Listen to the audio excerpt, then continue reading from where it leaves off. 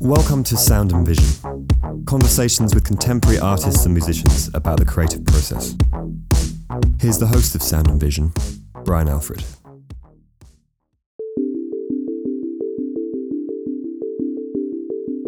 Amy Lincoln is a New York-based artist who makes carefully observed and imaginatively colored paintings of plants in the natural world. She's exhibited her work in New York at galleries such as Lehman and Regina, at Pulse, Miami Beach, and Monya Rowe Gallery in Saint Augustine, Florida, where she had a solo exhibition in 2016. Lincoln received her MFA in painting from Tyler School of Art in Philadelphia and a BA in studio art from the University of California, Davis.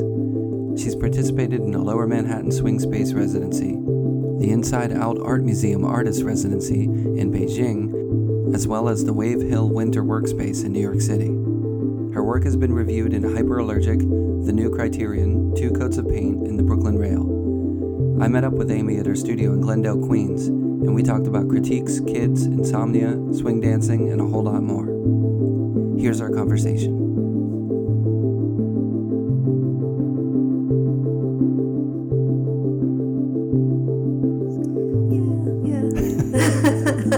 You like a stool you like the kind of stool that lets you know that you're in the stool? I like a standing desk, actually. That's what that box is for. Oh, really? I do. I work from home for my day job, so I put my laptop up on there and you stand. Do that, yeah. You know, it's funny, like maybe 2 years ago, I want to say 2 or 3 years ago, I noticed where I teach that a lot of people just all of a sudden no more chairs.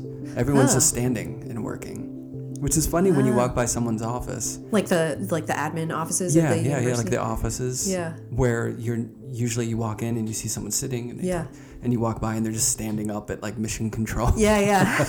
But I guess that's good. It's good for you though, right? Well, I mean, yeah. For me, I feel like my back doesn't hurt as much, and I'm just more alert too. Mm-hmm. Like I used to, when I was in my 20s, I would, like, if I ever had a desk job, I would fall asleep at it. Because I was just like kind of narcoleptic, and then when I got a little older, I kind of grew out of it. But don't you, though, especially after having a child, feel like you could fall asleep standing up sometimes?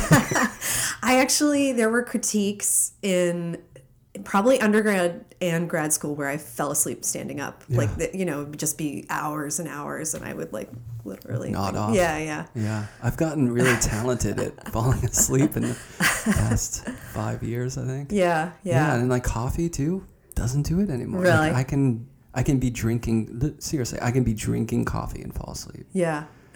And I didn't just start. It just doesn't do it. Like, yeah. It doesn't seem to have the power it used to have. Yeah. I'm not a coffee drinker.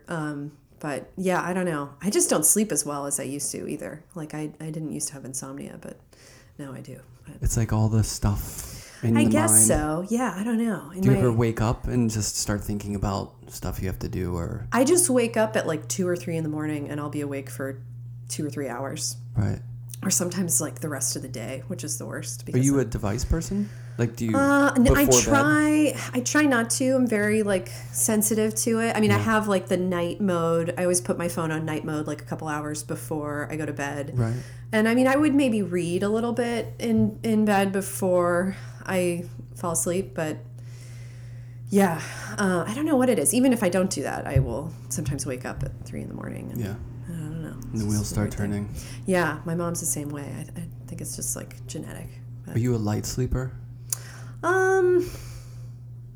Not terribly. Like, it's not like something will wake me up. I'll just wake up. Like, I'll wake up to go to the bathroom, and then that'll be it. I'll be up for hours. I'm a super light sleeper. Are you? Yeah. Yeah. Anything will wake me up. Yeah. It's weird. Ugh. I know. Did that get worse when you had a kid? It did, yeah, because your radar is always on, you're always like listening for them. You never. It's weird. That's the one thing. Well, not the one, but that's something that people don't sort of talk about, or I never heard about when you have kids, is that you're never off the grid, or you're never. Yeah. Like, you're always kind of like, your ear is tuned in to, like, if your phone goes off, like, I can't ignore my phone anymore. You know what I mean? It's like you just always are thinking about that person. Being available. Yeah. Or, Yeah, yeah. You can never really go off the grid. Yeah, totally. Well, maybe some parents do. Yeah. Responsible parents, yeah. I think, stay on the grid. Yeah. Yeah, it definitely takes a lot more. But I mean, I feel like I'm not as responsive to her as I was when she was tiny. Yeah. Because now she'll like cry a little bit in her sleep, and if I go in there, then I'll wake her up. So it's better to just let her go. Yeah. I mean, if she's like really awake and crying, I go in. But remember the whole like whether to go in when they're crying or not when they're babies? That whole dilemma. Oh my God, yeah, it's such a age-old dilemma. Yeah, no, it's weird. It's like it's almost like a political divide between like whether you do cry it out or co-sleeping. I mean, I slept with her for a while, so I fully went that way. Well, there was just an article someone posted online saying that if you let your kids cry it out, you cause emotional damage and stress to them for the rest of their life. And I was like, oh, geez. Because, those things are always up and down. Like, it's good, it's bad, it's good, it's bad. I know. But then that one, I was like, yes. Because we never You didn't do cry it out either. No, not at all. Yeah, I couldn't do that. Like, just I listen couldn't to do him it wail. either. I couldn't do it either. But I feel like I try to be sensitive to it because so many people do it. And it's like the only thing that saves them from, like, never sleeping. Or, like, people with twins, it seems like there's no other way to get by.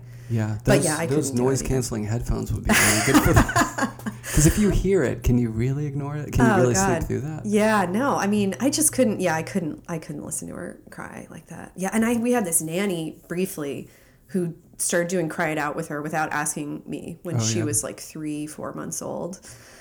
And I was like, we're paying you to like take care, to go and, pick her up when she's crying. Ugh, and she used no, it's fine. She's going to be. Oh my God. Yeah. She's on her. Do you ever go to the park and see like nannies on their phone the whole time? Oh my God. Banging a stroller into a pole. It's just like texting people or calling people. Yeah. We had this other terrible nanny who like kept her strapped into her car seat or her stroller like in our apartment. Like I would come home and see her like, yeah. So yeah.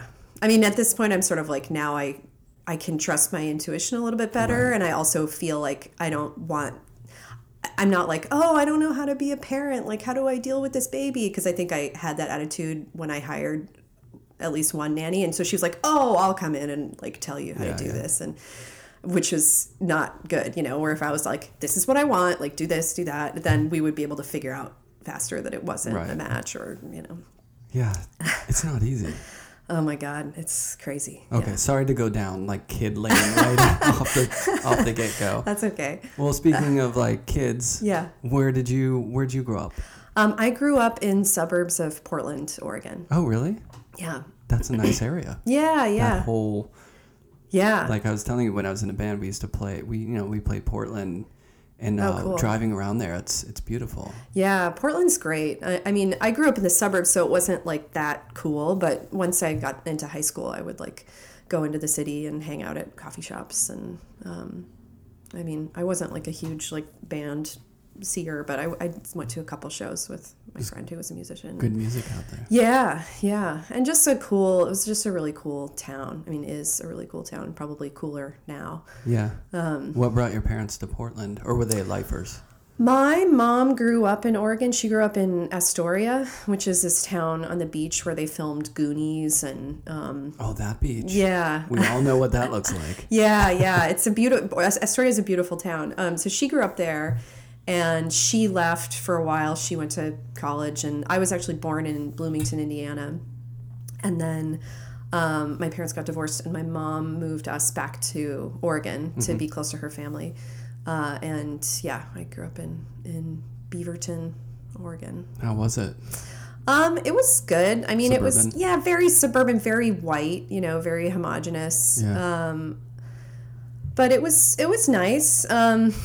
I mean, I think, like, there weren't... I remember feeling like the other kids' moms stayed home and not that many moms worked. Mm-hmm. So you were different. I think I felt a little different. And, like, I think I always felt a little bit different, a little weird or something. Like, I was into art and... Yeah, how did the creative side come into play? I mean, my My older brother was pretty creative. Like, he drew a lot, and he's also a musician.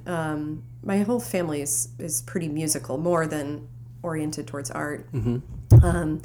So yeah, my brother played music and he drew a lot, and I really looked up to him, and so I drew a lot. And then I remember seeing him when he got into middle school. He stopped drawing, and I was like 6, and I was like, I'm never gonna stop. That's gonna be, you're gonna take that over.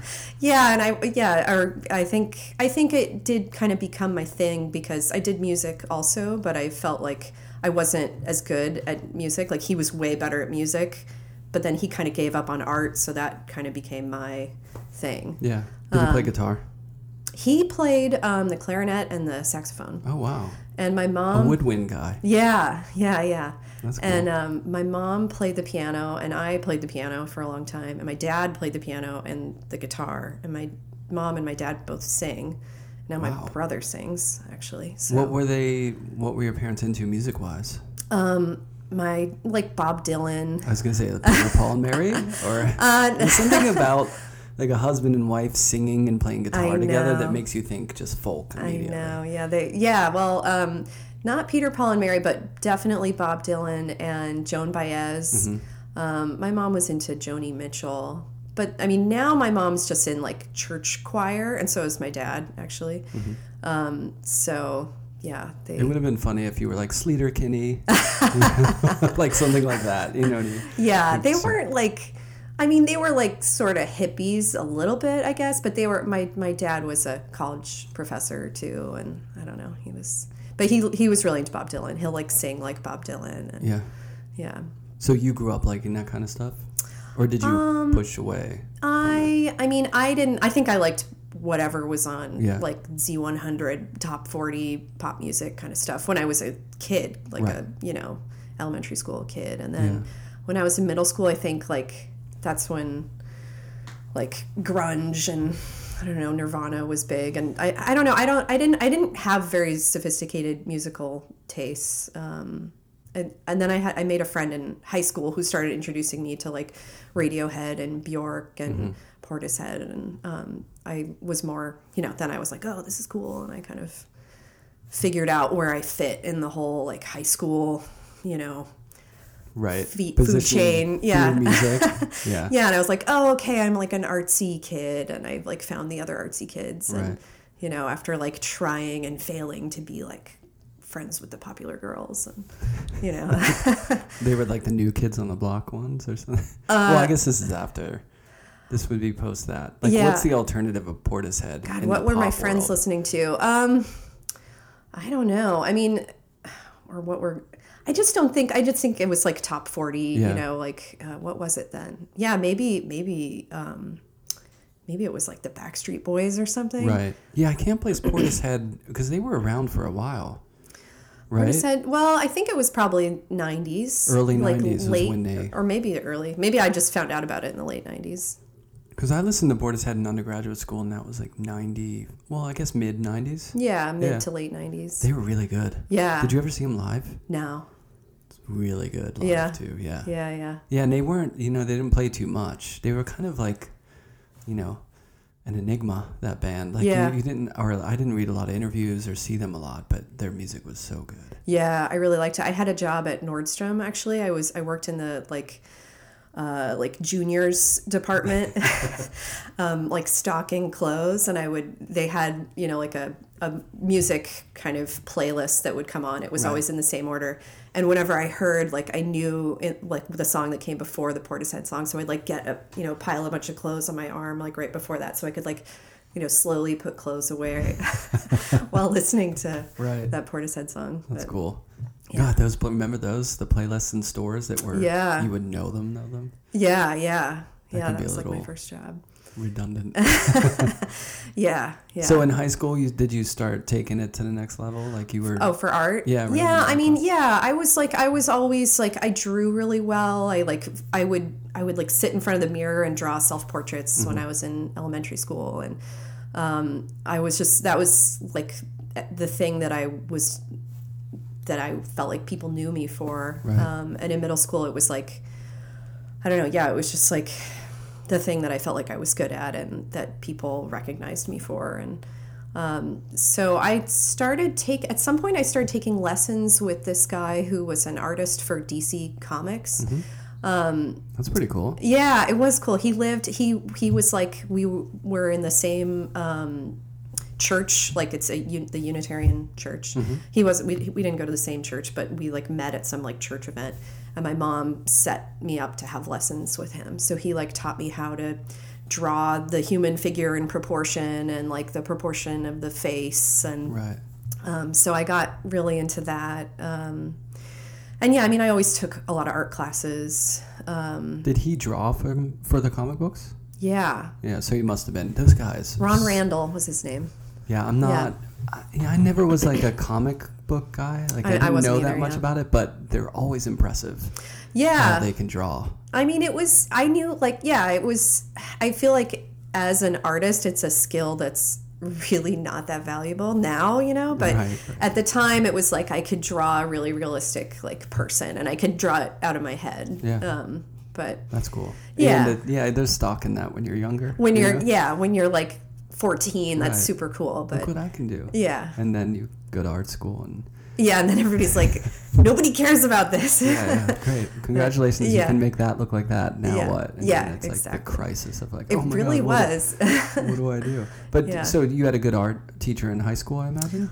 Yeah, she was pretty good. Yeah, I mean, I don't know. It wasn't like, it's not like she was my art teachers. No, no. It was just something that I was really into, and I would spend like a lot of time at home because everybody in my house kind of like had their own projects. Like my mom was always gardening, my brother was like on the computer or playing music, and so I was like, well, what am I gonna do? And so I would just draw for hours. And yeah, same thing into high school. And then I was like, oh, I guess I better pick a major. Like I guess I'll be an art major. But I mean, it was in high school.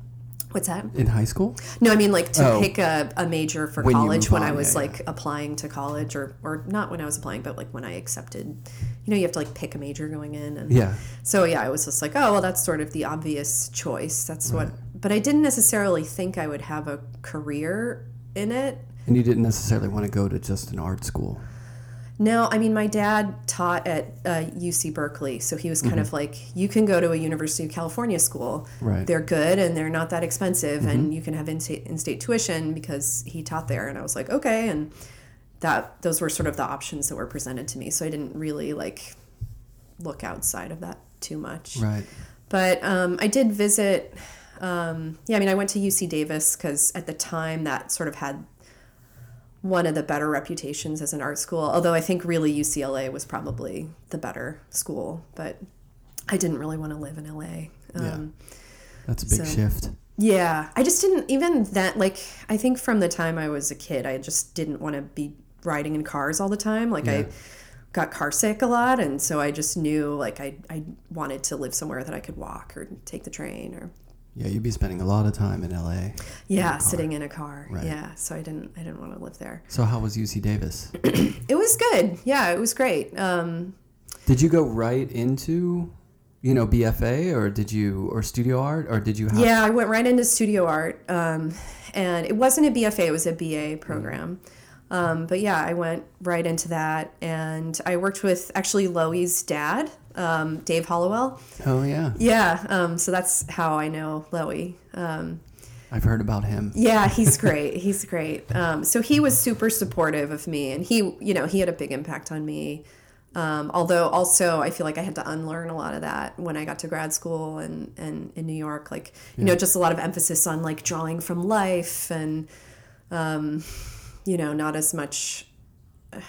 So there was a lot that I had to kind of unlearn too, but I loved it. I mean, I loved him, and he gave me a studio space in his office. Like that's nice. Yeah, his office was like only studio spaces. He didn't use it at all. So he just like, I think there were 4 students who got to use it as studio space. Nice. So I had a studio for, I think like maybe 3 years in college, or at least 2 years, like my junior and senior year. Wait, so other people didn't necessarily get a studio? No. Oh, wow. No. Yeah. It was me and like this older guy in a wheelchair, and this woman who is, I think, also older. And then Dan Her, who lives here now. I don't know if you know him. He's an abstract painter.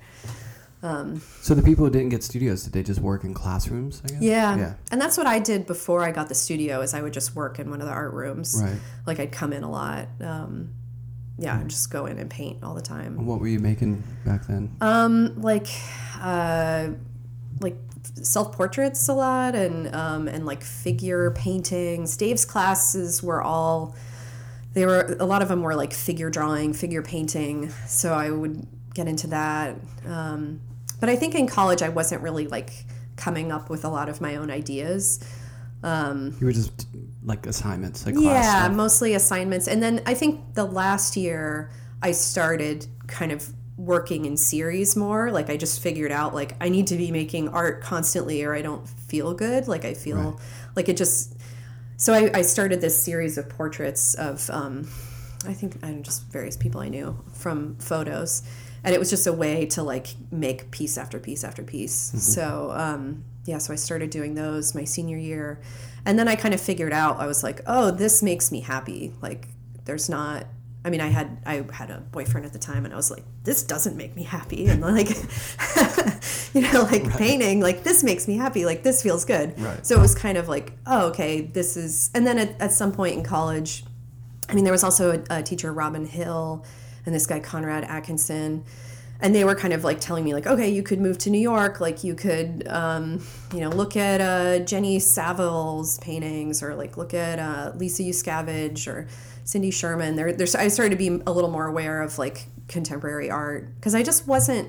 I mean, we looked at books and stuff, but I think that's a big difference between the West Coast and the East Coast, is there just wasn't as much art on the West Coast to see in person. Right. That's honestly though. Well, I guess, I mean, that's really a New York, maybe DC thing. And Boston too. There's a lot. Yeah, in Boston. Yeah, that's true. Or Philly. There's a lot of great art to see in Philly. All right, you're right. Or even Pittsburgh. You're from Pittsburgh, right? Yeah, there's not that much in Pittsburgh. Well, there's like the Mattress Factory and that's true. The Warhol, the Carnegie. What is it? Like the Carnegie Biennial or something? Yeah, the International. Okay. Which is every Carnegie International. Yeah. Which is every 3 years. Okay. Yeah, that's a good show too. Yeah. And the Warhol Museum. Yeah. Yeah. That's how little. So the area of Pittsburgh I'm from is called Carnegie. But people who aren't from Carnegie say Carnegie.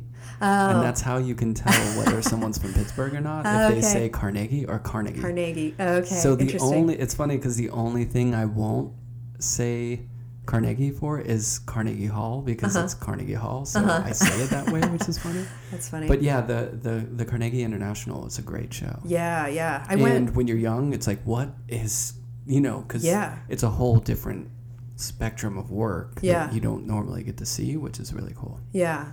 I mean, when I was in college, I went to the San Francisco MoMA a bunch, but I feel like it didn't really sink in for me until I did so when I was at Davis, Robin Hill, she told me about Brandeis University and about this post-baccalaureate painting program that they have there.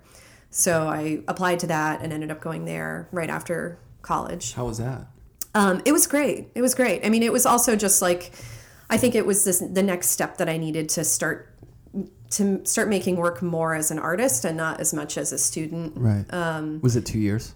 It was 1 year. I mean, it's kind of optional. Some people did 2 years, but I did 1 year, and then I applied to grad school, basically with work that I made in the first semester there.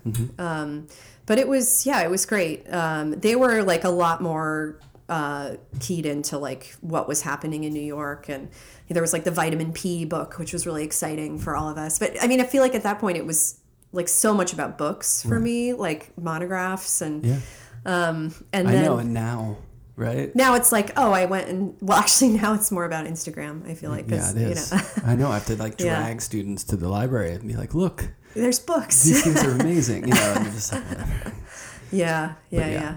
Books are really nice. Yeah. That was the only way when I was an undergraduate at Penn State, the only way I saw anything, I didn't go to New York really. I think I went once or twice maybe, but it was all art magazines. Like Art Forum, Art in America. Yeah, and I loved New American Paintings. I think that's what it's like a competition thing. Yeah. Yeah, I would always look at that. So so you had the 1 year there and went straight to grad school. Yeah, I had 1 year there and I went straight to grad school. But yeah, while I was at Brandeis, I lived near Harvard. So I would go to the Fogg Museum a lot. Oh, nice. And like the Isabella Stewart Gardner Museum and like the, what is it? Museum of Fine Art? Boston? I don't know, the big Boston Museum. Yeah, so I'd go to like all those museums and... or like there was a museum in Western Mass that we took a field trip to. So I really started to absorb like, oh, this is what contemporary art is. Because I think I always had this really strong desire to make things. And when I was a kid, it was like, oh, I can draw well. So that was, my thing. But then I needed to be kind of opened up to like what painting was now. And Boston has one really great thing. What, did you ever go to the ICA? Was that yeah, definitely. So there's such a wide swath of work from like contemporary to older stuff. You can see a lot of different things there, which is really good. Yeah, totally. Did you like being there? In Boston? Yeah. I didn't particularly like living there. It was a tough adjustment from like California to Boston because it was cold and just people were like, I lived in this crazy co-op in college that they were domes, like literally styrofoam and fiberglass domes. So it was like just total hippie existence. There were like chickens and we had parties constantly. And it was just very California, like, it was a lot of fun and kind of easy. And then I got to Boston and it was like really cold. And there was also like way more class difference on the East Coast.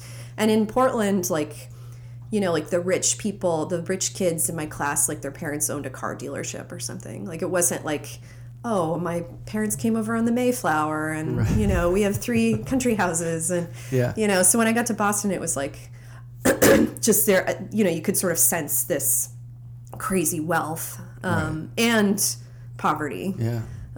So that was kind of weird, to adjust to. More tension in that city too, right? I feel like it can be a little tense. Yeah. Well, it's not like New York where everybody's from somewhere else. And so you're all just like, oh, hi, I just got here too. Like, let's hang out. Boston's a little more like, oh, my family's been here forever and I've got my whole group of friends. And it's like half provincial, half big city too. Yeah. So there's a dynamic there. Let's say. Yeah. It was, I didn't particularly like living there. I was really ready to leave, but I did love the program and I made some really good friends there and I had really good teachers. So it was great for me. So how did you decide on grad school? Tyler, I got into a few, I just knew I wanted to go to grad school. I mean, when I was in college, I remember talking to this professor, Robin Hill, about wanting to move to New York. And she was like, don't just move straight from Davis to New York. It'll suck. Like go to grad school and then go to New York because you'll have more friends. You'll have more of a network built in. Yeah. So I pretty much followed her advice. And then when I was at Brandeis, it just seemed like that's what everybody was trying to do was go to grad school. And I don't know, it seemed like kind of the next logical step. And it would have been tough to just live there and like live in Boston or I don't know. Yeah. I mean, I just kind of always wanted to go to New York. Yeah. And what year was this when you went to Tyler? It was 2004 to 2006, I guess. So I feel like that's right before, you know how there was kind of like a change to where people were like, well, grad school, you might not need that.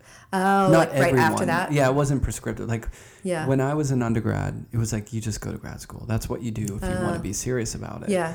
But then I think when the economic downturn hit in the 2000s, people started saying, well, maybe you don't need to go into debt or like, 2 more years of tuition and, just make it work or whatever. But you felt like the professors were saying like, I think ease into it with grad school. Well, and I think I just felt like so strongly like this is what I want to do with my life. Like I want to be an artist. And I also felt like, foolishly overconfident at my prospects. I was just like, I know this is going to happen for me. Like, I got to do this and this and this. And like all the steps were like laid out clearly. And it was, it was just like, I knew what I wanted to do. And so you went from Boston to Philly. I mean, talk about the provincial jump. You know what I mean? Those are both two pretty... I'm just thinking about sports too, like the kind of like, you know what I mean? That pride of the cities and kind of like... Yeah.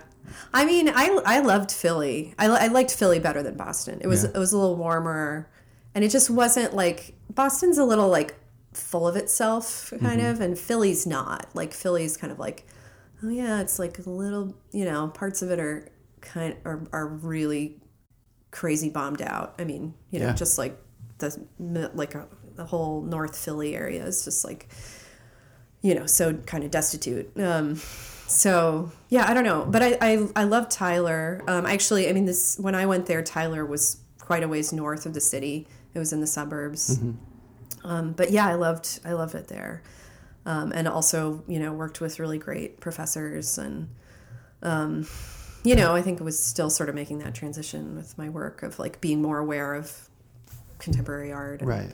Yeah. Well, Tyler don't they have a study in Italy program? They do, yeah. Did you do that? I didn't do that, no. It's a big program though, right? Or it's like one of their perks. Is it Rome? It's Rome, yeah. Yeah, you could do a year in Rome, or you could do, a lot of people did the summer program. I actually didn't do that at the time. I had like done a little bit of traveling in college, and so I was like, I think I didn't want to spend the money on it or something. Hunker down. It sounded like you were pretty sort of focused, like, I'm going to grad school, I'm getting this, I'm going to get my work. Yeah. Kind of like, I don't know, sort of in touch with contemporary work. Basically like bringing it up to speed, and then I'm going to go conquer New York. That's right? It's so funny because I really had to adjust my expectations once I got here, but I did have New York is just adjusts everyone's whatever. Yeah. It's a constant adjustment. It's a major wake-up call. Yeah. It is. Yeah, and I think going straight through school, I was really used to this built-in community of like, just a built-in audience. And I think it was actually really good for me to get to New York and not have that anymore, and not have any shows coming up, or, not have faculty visiting my studio. And then I was like, oh, I'm not interested in making those kinds of paintings I was making before. And I started making things like really just for myself, which was really healthy, actually. And yeah, it's a really necessary, I think, for people like myself. Like I was in school for 7 straight years, undergrad to grad school. Yeah. And then I even did Skowhegan after grad school. So it was a long stretch of voices. Yeah. And then you get out of there and you just want silence for a little, because you just want to, like, I want to do my own thing. Yeah.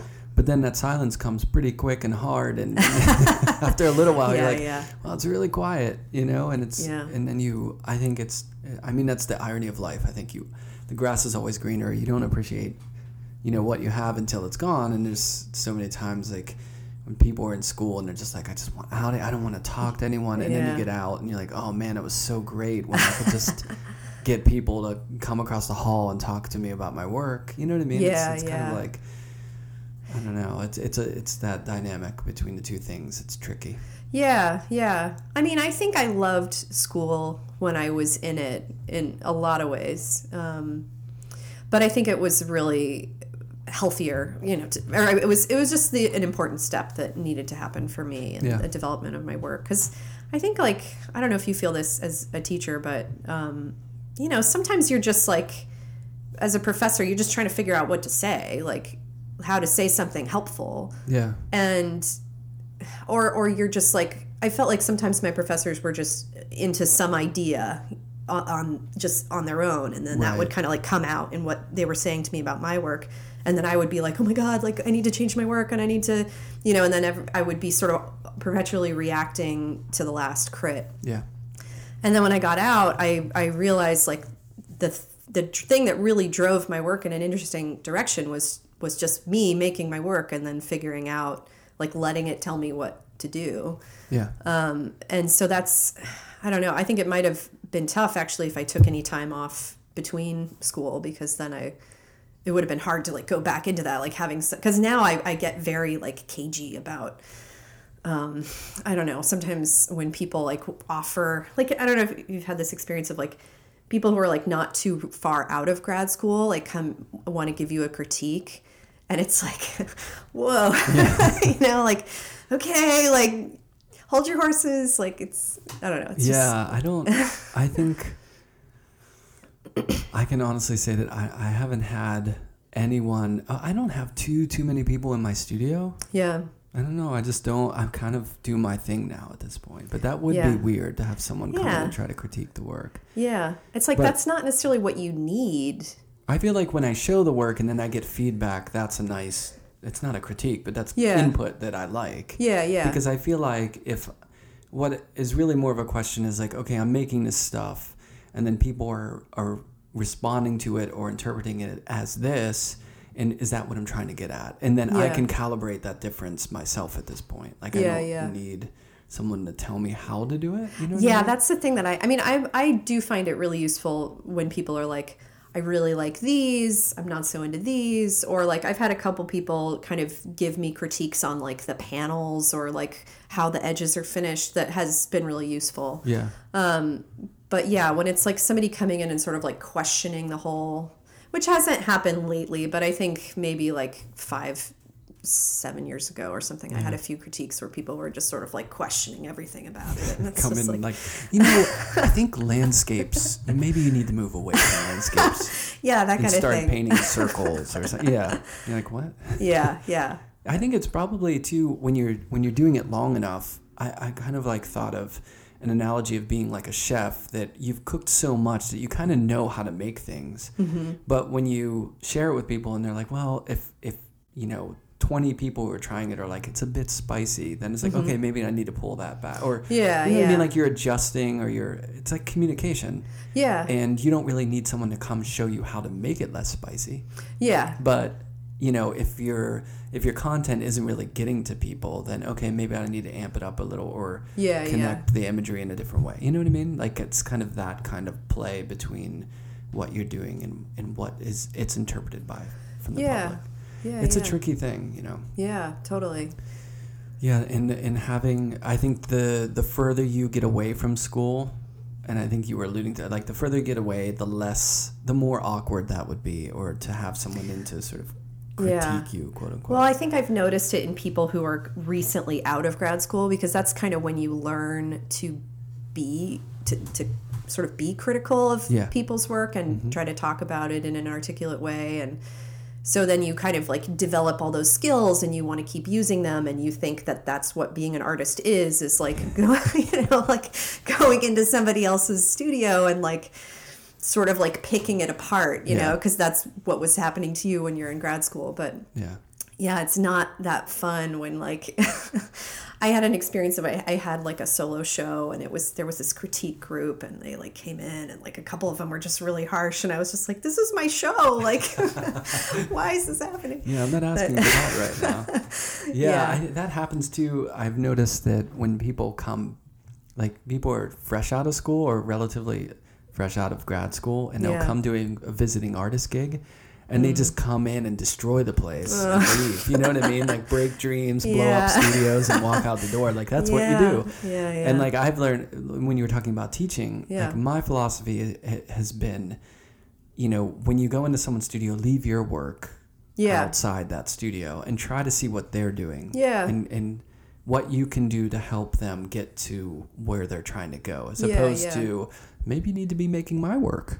You know what I mean? Which I think a lot of I've had professors like that who only critique your work through the lens of their conceptual eye. Totally. I think it's hard for a lot of people to not do that. It seems like that's because artists generally, we get lost in our world. Yeah. You know what I mean? And it is a lot of times a hermetic experience. It's like you're thinking all day about your stuff in your studio. And I think to teach is to really communicate. And if you're not really talking to people all the time, it's difficult to just all of a sudden pop in people's studios and say like, oh, what are you trying to get at? Or, you know, maybe you should think about this. It's, you know, you just come in and like, well, this doesn't look like my work. Let's see how we can break this down. Move it in that direction. Yeah. So I think that's as teaching's concerned, that's like a talent to leave that out of the equation. If you can. Yeah. It's like you bring in things you've learned through the process of being an artist, but not like the process of making your own paintings or sculptures or whatever. Yeah. Necessarily. Yeah, totally. So when you graduated grad school from Temple, you hung out in Philly. Did you see good music while you're there? Did you go to South Street and all that stuff? I was really into swing dancing. Nice. So I went swing dancing a lot when I was there, which was super fun. But no, I didn't really go see bands or actually, I went and saw there was this really cool little restaurant that had like a bluegrass night that I went to a couple of times. It was like live bluegrass music. But yeah, that like was old timey, like Flat and Scruggs style stuff, or I don't. Or well, like Yeah, I think I don't know. Sure. I don't know. I remember when I was in my first year of college, we went to Philly. Maybe to see music, but we ended up going to a coffee shop, and there was a guy playing piano. It was just this older guy playing piano, and he's playing like Coltrane songs. Oh wow. And it blew me away. And I think I was going to see like an indie rock show, but I kept thinking about how awesome the jazz was in that coffee shop. And I think that's what triggered my interest in jazz. Yeah. Because I ended up DJing in undergrad and being a jazz DJ for the radio station there. Oh, that's But cool. It was the Philly thing that did it. And there was so much great music there. Yeah. But you didn't have to go to a music venue to experience it, which is cool. And that sounds like... Yeah, this place, I think it was even like an Ethiopian restaurant or something. It was like totally random that they had a bluegrass night. I can't remember exactly, but it was really cool. But yeah, I did do a lot of swing dancing in Philly, and That's then cool. and then I moved to New York. You're not allowed to here? What's that? Oh, no. I mean, I think I did it some, but my now husband and I kind of were getting together around that time, and I don't know. I think maybe I just didn't feel the need to like go out and dance with people. I don't know. I think, and probably too, I was just like hustling so hard to just make a living here and make art. And, I went out to a lot of openings probably and, hung out with people. Dancing does feel like a time of your life, like a certain time, right? Yeah. Like I would feel a little weird. Well, it's probably actually great, but I would feel college weird being older and going out dancing. I'm not trying to recapture my youth. It's also just like sort of geeky. I don't know. I used to go salsa dancing when I was... Oh, yeah. That's fun too. Yeah. It was a lot of fun. There were like these bars. Well, one of them's still there down in the Lower East Side. Oh, cool. Where it's a bar up front, and in the back there's a room where they have like an amazing salsa band. Oh, wow. That's awesome. And my now wife, when we first started dating, we would go dancing. Oh, and nice. it was so much fun. But now I can't... Like if I go out with her dancing, like salsa dancing, it feels like trying to... You know what I mean? Like trying to be young. That's funny. Yeah, I know. I thought about that. I thought about like trying to go out dancing like the way that I did before I had a kid, and I'd be like, I'd just be so old, it just feel weird. But yeah, no, I kind of stopped doing that when I got to New York. Yeah. Were you into swing music in general, or were you more into the dancing? No, I just was into the dancing. Yeah, I wasn't like the music. I think there were some songs, like I love Nina Simone, and there would be a few Nina Simone songs. But a lot of it... Not the first person I think of, though, when I think of swing music. Yeah, it wasn't like... Certainly not all of her music. But there were a few that were good. The earlier Nina Simone stuff was a little more swinging. I don't know. There were just like a few like faster songs that were... Yeah, maybe it was earlier. Yeah, I went through a Benny Goodman, Bunny Berrigan kind of like old-timey swing phase. Oh, okay. Where I was listening to, I think it's when I was like watching a lot of Woody Allen movies and, getting into a period of that stuff. Yeah. But it's with music, I can just find a genre and just go down the delve into it. Yeah. It's like a problem. Yeah. It's like right now, African funk. Oh, cool. There's so much awesome. And there's so many different varieties of it. Yeah, and then there's the 70s and then the 80s version of it. And it's fun. Yeah. You can never run out of music to find in a particular genre. Yeah, these days that's cool. With the internet, it's a lot easier than it used to be. The long tail. Yeah. There were some like I remember there was some like there's some songs that I would swing dance to that weren't necessarily like what you would think of as swing music, but were like I don't know. Yeah, like sort of like funk or something like that. Maybe not funk, but like R&B, like 1960s or something. So when you graduated, did you pack up the dancing shoes and all the art supplies and come straight here, or did you take time? Yeah, I came straight here because I had a swing space residency through the Lower Manhattan Cultural Council. So I had like this sort of weird little office in the financial district to work in for like, I think I had it for like 4 or 5 months. So that started in May or June of 2006. So I just moved straight from Tyler to New York. I like got a sublet, and yeah. I love that you inched your way. Yeah, I kind of like circled New York and over to Boston, got a little closer to Philly, and took SEPTA and like went up into New York. You kind of like migrated. Yeah, it was funny too because I just didn't ever really like move out of places well. So I left my car in Philly.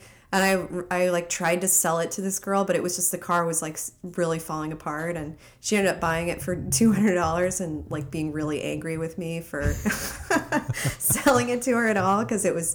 But I used to just like leave it in Philly because I think that first semester I was teaching at Tyler, so I would leave the car in Philly and then like drive it when I was back in actually it was Elkins Park. And then I, most of the time just like kind of abandon it on a street in Elkins Park. But yeah, I just moved to, I think I didn't have any furniture at first. Like I sublet a couple places, like the first year and a half that I lived here.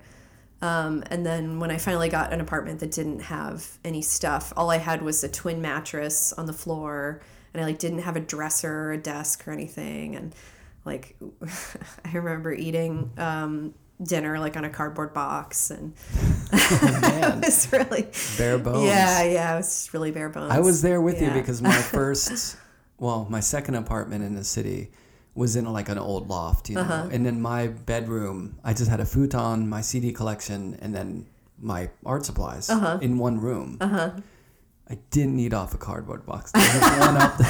You one-upped me. We had a table. Yeah. It wasn't a proper dining table, but we did have a surface. That's good. We got one. I mean, we weren't eating on a cardboard box for super long, but it was, yeah. Actually, I wish I had it. I have this great painting of like my Kevin, my husband. We would like sleep in the twin mattress, and I would always like have my elbow like in his head.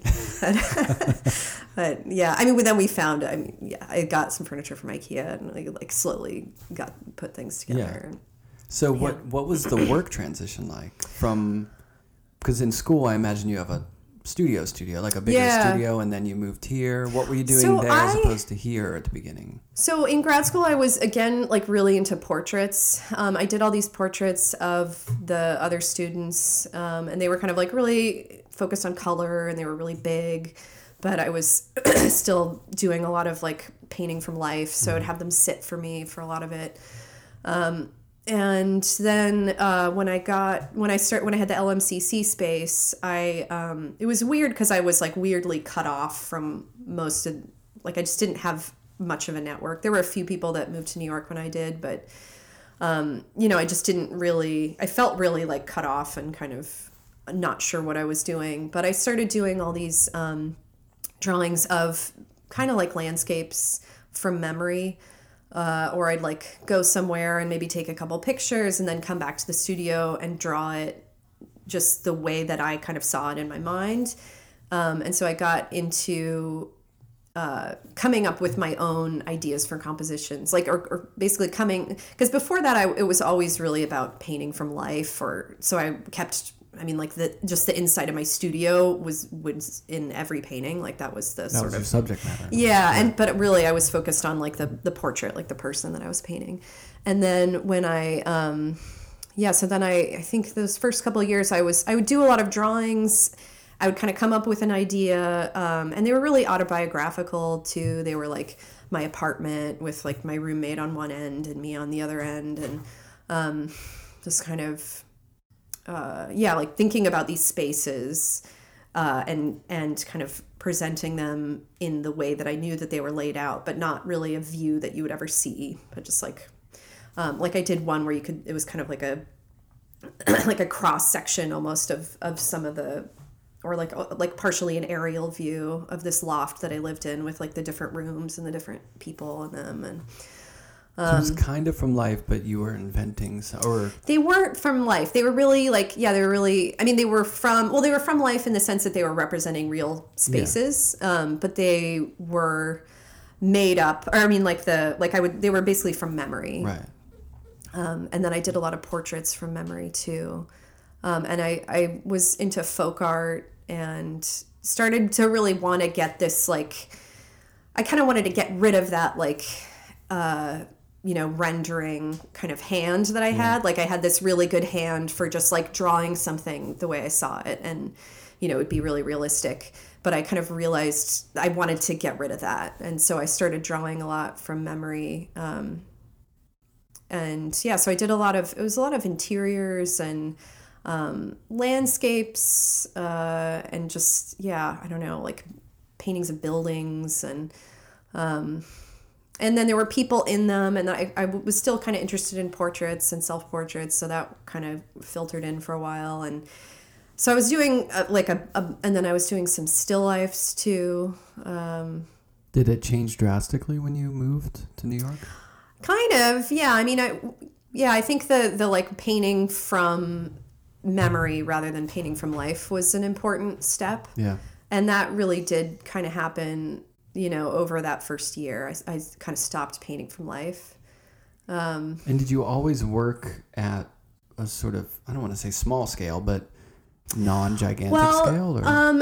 In grad school, they were pretty big. I mean, the paintings were pretty big. They were more like, I don't know, there was one that was like 5 by 6 feet or something. Like they were, or maybe like 3 by 4. Acrylics? Or oil then. Yeah.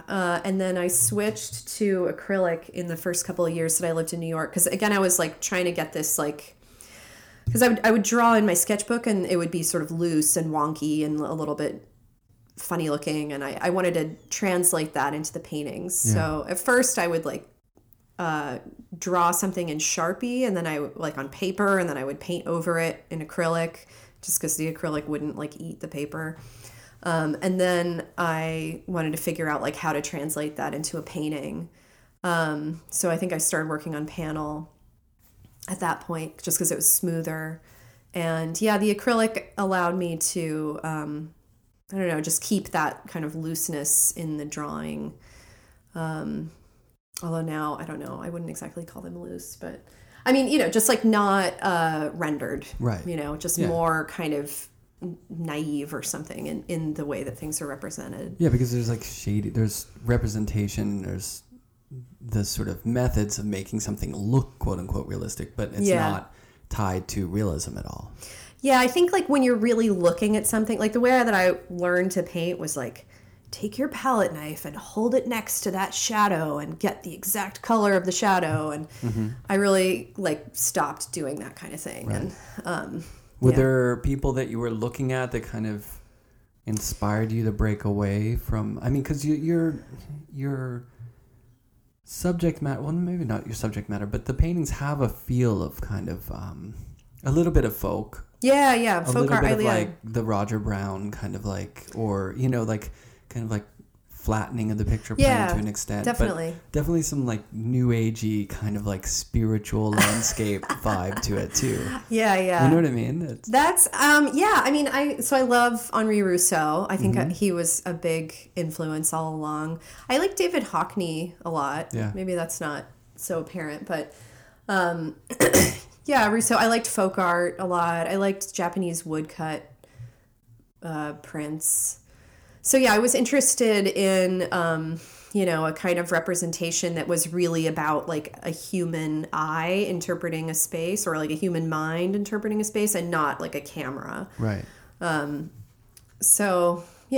was really important at that point. When the color is really interesting and specific to your paint, there's I don't know how to describe it, but a non-common combination of colors and then hues and light and dark within a painting that's not necessarily related to the light in the painting. Do you know what I mean? Yeah. Which is really makes them compelling, I think. Oh, thanks. Especially like is it a nightscape or is it, dusk or or is it dawn, or you can't figure out exactly when until you see whether it's the sun or the moon or. Yeah. But there's a kind of, I don't know, they seem to travel across time in a way. Yeah. Thanks. Yeah, I mean, yeah, I don't know. They're definitely the color. I mean, the color is always sort of a driving force. I'm always thinking about like a particular palette. That kind of is what motivates me to go to the next one. But that's kind of come about. I mean, I didn't used to be like that sensitive to color. I think I've kind of picked it up over the last 10 years. Yeah. I've gotten, and then, so when I started, so I was doing like portraits and interiors and some landscapes, and I started doing these still lives of potted plants that I had. And at first, the first one that I did, I think was a bouquet of flowers, and I was like, oh my God, you can't make this painting. It's like such a cheesy, like Sunday painter, like bouquet of flowers. But then I was like, oh, but I really want to. And then I went ahead and made it, and I was like, oh, this is cool. Like I was really excited about it. And so then I started painting all these potted plants. So that's what they were for a long time. And then I think within that, I was like, I got really into playing with color, and then I got tired of painting the pots. So then I started painting more like gardens, and then it became more about landscape. And did you kind of also, whenever you had that feeling of like, wait, I can't paint that, just look at people like Rousseau or like ukiyo-e prints or something to like they're doing, I feel like a lot of times we do that if we feel like we want to trudge into territory that other people might be like, well, what I mean, or it doesn't feel cool. Cool or legitimate at a certain time or something. You just look back to people. I do that all the time. Look at people and be like, no, this is really good. This language is okay to use. I don't know if I did that exactly. I'm not, I've never been like great about looking at things. I'm sort of embarrassed to say, but yeah, that's free though in a way, isn't it? I think I was just like, I was more driven by like going painting to painting, and I was, I do try to keep aware of like what is being made by people now, and there's so much great painting out there now. I feel like in the last 3 or 4 years, it's like there's this sort of generation of painters that is like coming up that I'm really into. I really like their work. They don't care. They're just painting. Yeah, right. They don't feel like they have to defend painting. Right. Yeah. They're like, no, this is my thing. Like, I'm into like 70s psych out, whatever. Like, I watched a lot of Match Game, and I love the sets from that. And I'm really into this video by this guy on YouTube or whatever it is. They'll just combine stuff, and it's just like feels like it's kind of like it's a weird parallel, but I feel like in Japan with popular music, they'll tap into any historical period. Like they'll just go raging guitar solo or throw a sax into a song or do like time is less, like linear time as an inspiration is less of an issue. They'll just collage stuff from all over. In music. And I feel like painting is kind of it's kind of doing that now. It's like, no, I'm really into like, Stettenheimer, like the 20s or something, and painting of that genre. And I think maybe part of that too is because there's so much readily available online that you can be influenced by, you know what I mean? You can go down the rabbit hole of a certain like aesthetic from 100 years ago or 50 years ago, whatever it is. It seems to be less of a, oh, this is what's cool to make paintings about or this now. Is what everybody's doing. Right. And that's almost like the big warning, like the danger flag, like the whole, zombie formalism or whatever. Like when people started just make process abstraction and it was catching on, everyone's like, whoa, there's too many people doing this. It's too much of this. It all looks the same. Yeah, it's just like one shtick, and, and it's almost like there's a fear of any sort of collective zeitgeist in a way. Interesting. Yeah. Or maybe people are just like, I'm doing my stuff, and, Yeah. It is what it is. I feel like there's more representational painting now that is really exciting and really inventive.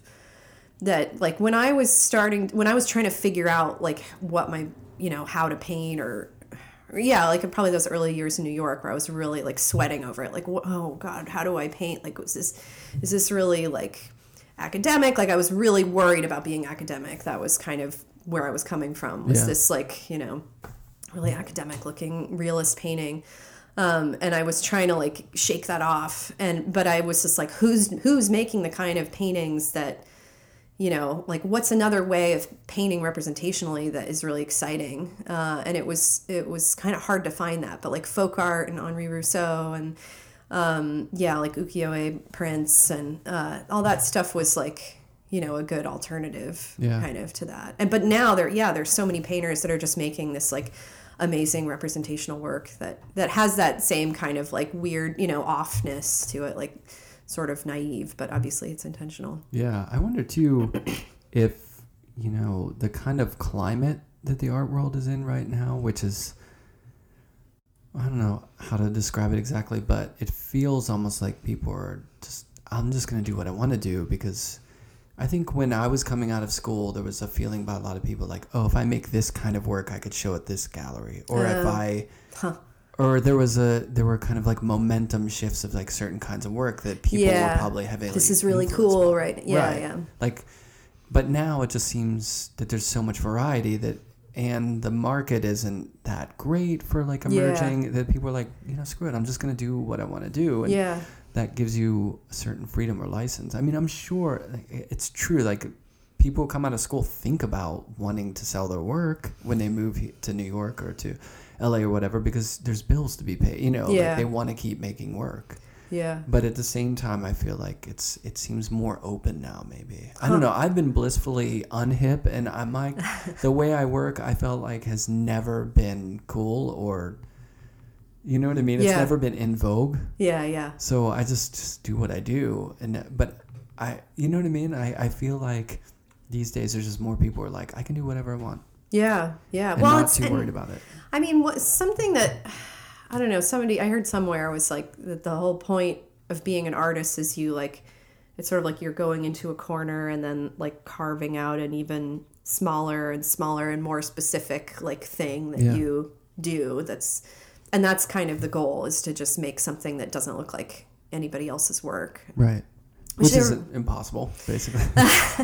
Yeah, I mean it is, but it is also like, I mean, it's a better goal than like, oh, everybody's really into that person's work, like I should try to, you know, make it. Yeah. No, I mean impossible in the sense that like you can't really do something that hasn't been done, but everyone has their own voice, really. Yeah, yeah. You know what I mean? And the one, I guess, maybe positive about social media or the internet is that everyone who has a natural inclination towards a certain way of working can find people who are doing something that resonates with them. Yeah. Whereas back in the day, like you were saying, when you first moved to New York and you feel like you're on an island. Yeah. Literally, like, you know, where are my people? You know what I mean? Yeah, yeah. Now you could just go on your phone and be like, oh, yeah, these people. Yeah, I love that about Instagram. Yeah. I mean, I love that I can just like spend, you know, half an hour and just like follow a link and then follow, you know, find somebody and find something they posted and find like 5 new artists. And yeah, I love it. I mean, I feel like there are just so much more work that I'm excited about, you know, that I see on there. Right. And it used to be just about like going to Chelsea and being like boring. And then like, oh yeah, that show's kind of cool.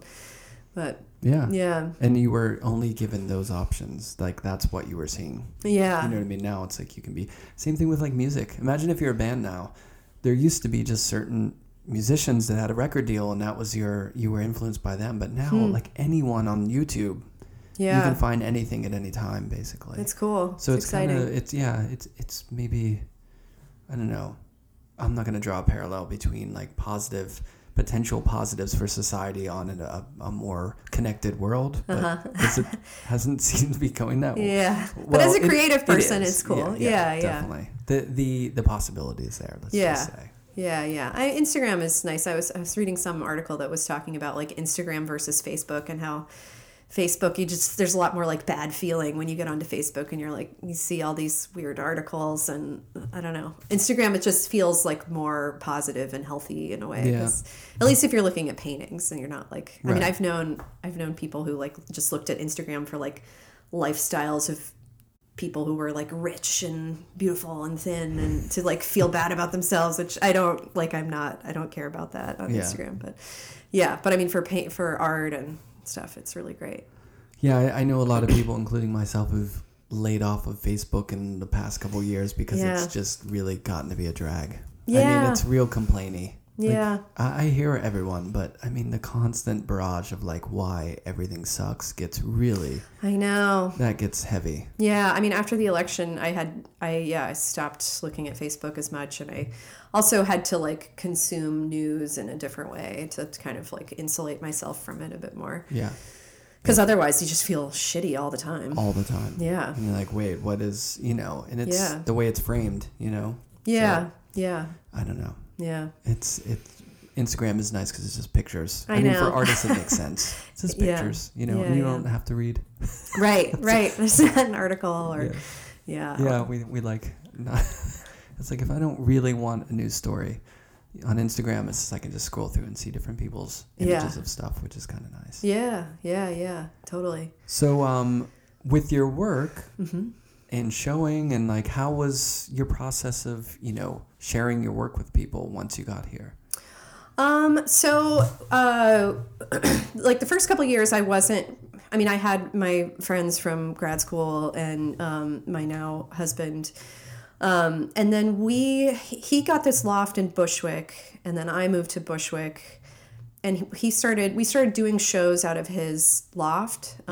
We called it the Laundromat Gallery, and we would have one night shows, and then we started meeting all these other people who were doing apartment galleries or kind of alternative art spaces in Bushwick in like, I guess the mid to late 2000s.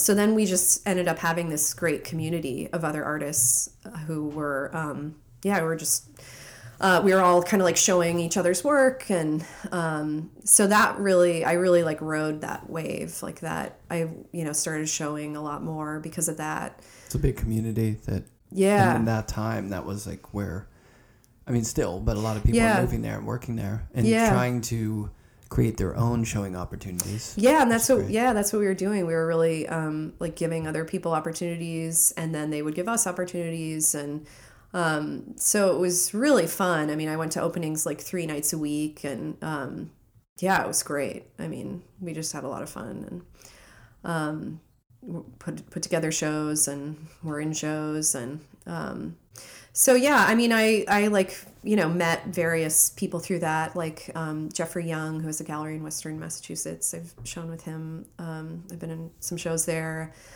And Jason Andrew, he has this space called Norte Mar. They're in Cypress Hills now, but they used to be in Bushwick. So he showed my work. And so yeah, I just had that community of artists. And I think I became, like, people knew me in that community. And I had a lot of friends whose work I liked. And so yeah, it was just a great way to be a young artist in New York. Like, I really had a great community of people. Well, you still do, right? I do, Or but it's different move, now. I mean, move. yeah, well, and having a kid, it's like I can't go out 3 nights a week. I can't, like... I know what you're talking about. Yeah. I mean, I still love to go to openings sometimes. I mean, if I know people there. Mm-hmm. And I try to do that, but yeah, it's not as often. It's not even once a week. It's like, maybe 2 times a month or something. Yeah, it's hard. Yeah, it is. It is hard. I mean, I still have, I'm still friends with those people, and I do go out when I can. I also have like friends who are artists who have kids now. Yeah. So I think I still have a good community, but it's like slightly different people. Mm-hmm. And yeah, I do feel like it's more like happening on Instagram and through email. And, I mean, I think I have I have probably as many opportunities to show as I did then. Mm-hmm. Or maybe not as many, but like as good or some better opportunities now. But I think that all that time in Bushwick really set me up to, I don't know, it was just like a good way. Like, I was constantly making work and my work was developing, but I was like constantly showing it and kind of just feeling like an artist, because it sucks when you're just making stuff and nobody sees it. Yeah, that's kind of, we make it to share it, right? Yeah. Ideally. Yeah. So yeah, those were really good years. That's great. Yeah. And now you're working here? Now I work here, yeah. We're just let's just say we're a little further out than you right now.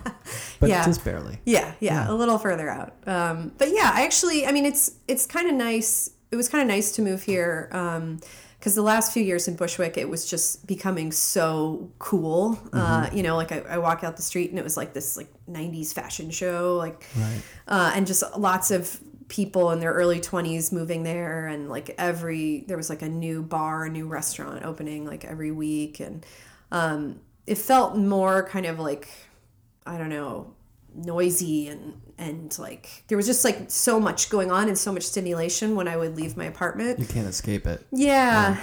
And I think out here it's nice because it is a little remote, so it feels very peaceful. And yeah, but you're it's like the being upstate in a way or something, but you're 7 minutes away from.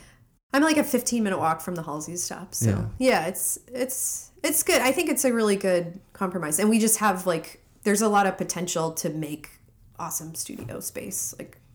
Yeah. Pretty soon I'll have a really great basement studio. Do you hang out with the neighbors at all? What's the demographic like? Are the people interested in there's art? Actually, there are two artists that live across the street. They're Cibele Vieira and Peter Fox. Mm-hmm. They're artists, and they have a kid also. And then there's a couple other families on the block that are illustrator, fashion people. Nice. One's works in TV, I think. And then there's this neighborhood, there's a big Hispanic population, and then there's also this sort of old school white people. Because I think, I don't really know, but I feel like Glendale was a little bit of a holdout in the, white flight didn't happen quite as much here, you know? There were a bunch of people that, white people that stayed. So there's all these sort of, I don't know, we call them kind of crusty old white people. Queens. Trump voters out here. Oh, right. Yeah. They're Trump people. Not all of them. And then there's, people like us who are sort of creative people moving from Bushwick or Greenpoint or Williamsburg. People who want a house, but want to still be close to all that stuff. Yeah. So there's, so it's a mix. But it's been great. I mean, we're happy with it. It's a longer commute, but we have a car now too, so that makes it easier. That's a plus. Yeah. I mean, I'm a driver, so I like driving. Yeah. It's great. It makes going to see some show in Brooklyn a lot easier, or even to the Met. We drove to the Met a couple weeks ago and to see the Hockney. Yeah. Nice. Yeah.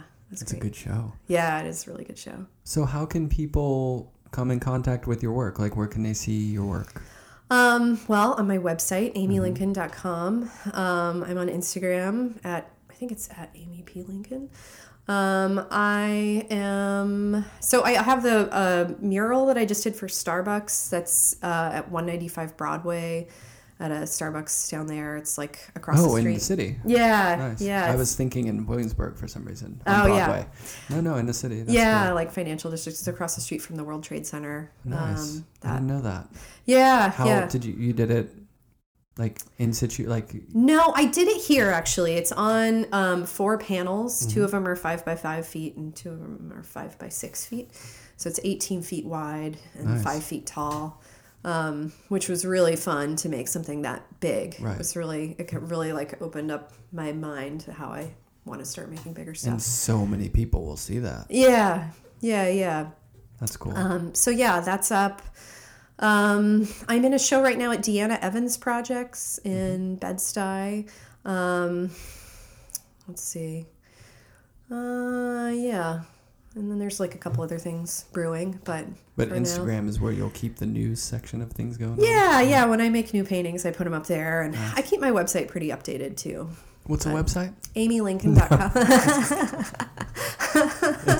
It's funny how people are, with websites less frequent. I mean, they're still great, but yeah. Well, Instagram is such a mix of other stuff too. I post a lot of other stuff on there. Just things I'm interested in. And I feel I don't make work fast enough to keep bombard Instagram. Yeah. I don't like to show the new work too much on Instagram. Oh, really? I kind of want people to see it fresh when they go see it. Oh. But there's a lot of times when I'm not showing here that then I have free license. But it's almost like home base. This stuff I want to keep under wraps until I show it. Yeah. Or details or something. It's weird. Yeah, I feel like it's an old person thing. Oh, it makes sense. Cool. Yeah. Well, thanks so much for having me to your house. Yeah, thanks studio. for coming. Yeah. It's been really cool to see it and to see your work and to be somewhere I've never been before, which is really cool. Yeah, it's a great right. spot. So. Yeah, now that we have our house, I can say, everybody come and move to Glendale and make it. I know. You don't have to go to Hudson to have like a studio in the backyard. Yeah, I know. It's pretty cool. Yeah, thanks. Great. Well, it's nice coming over. Yeah, thanks for coming over.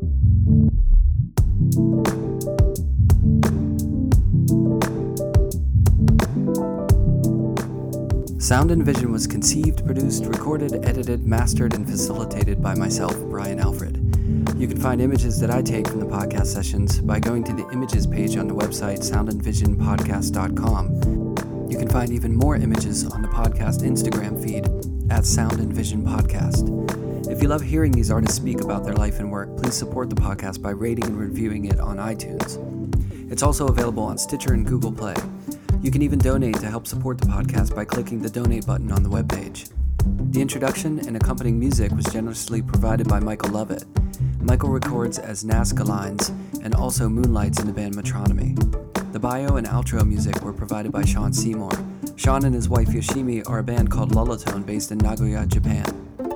Thanks to them and also Jacob Tutu and Logan Takahashi, who have also lent music to the podcast. Thanks to all the listeners who share and support the podcast. All this is done by myself without funding and ads, and it really is you all who help spread the word, and you spread it well. Many thanks to all of you and all the artists for sharing their stories and time with me.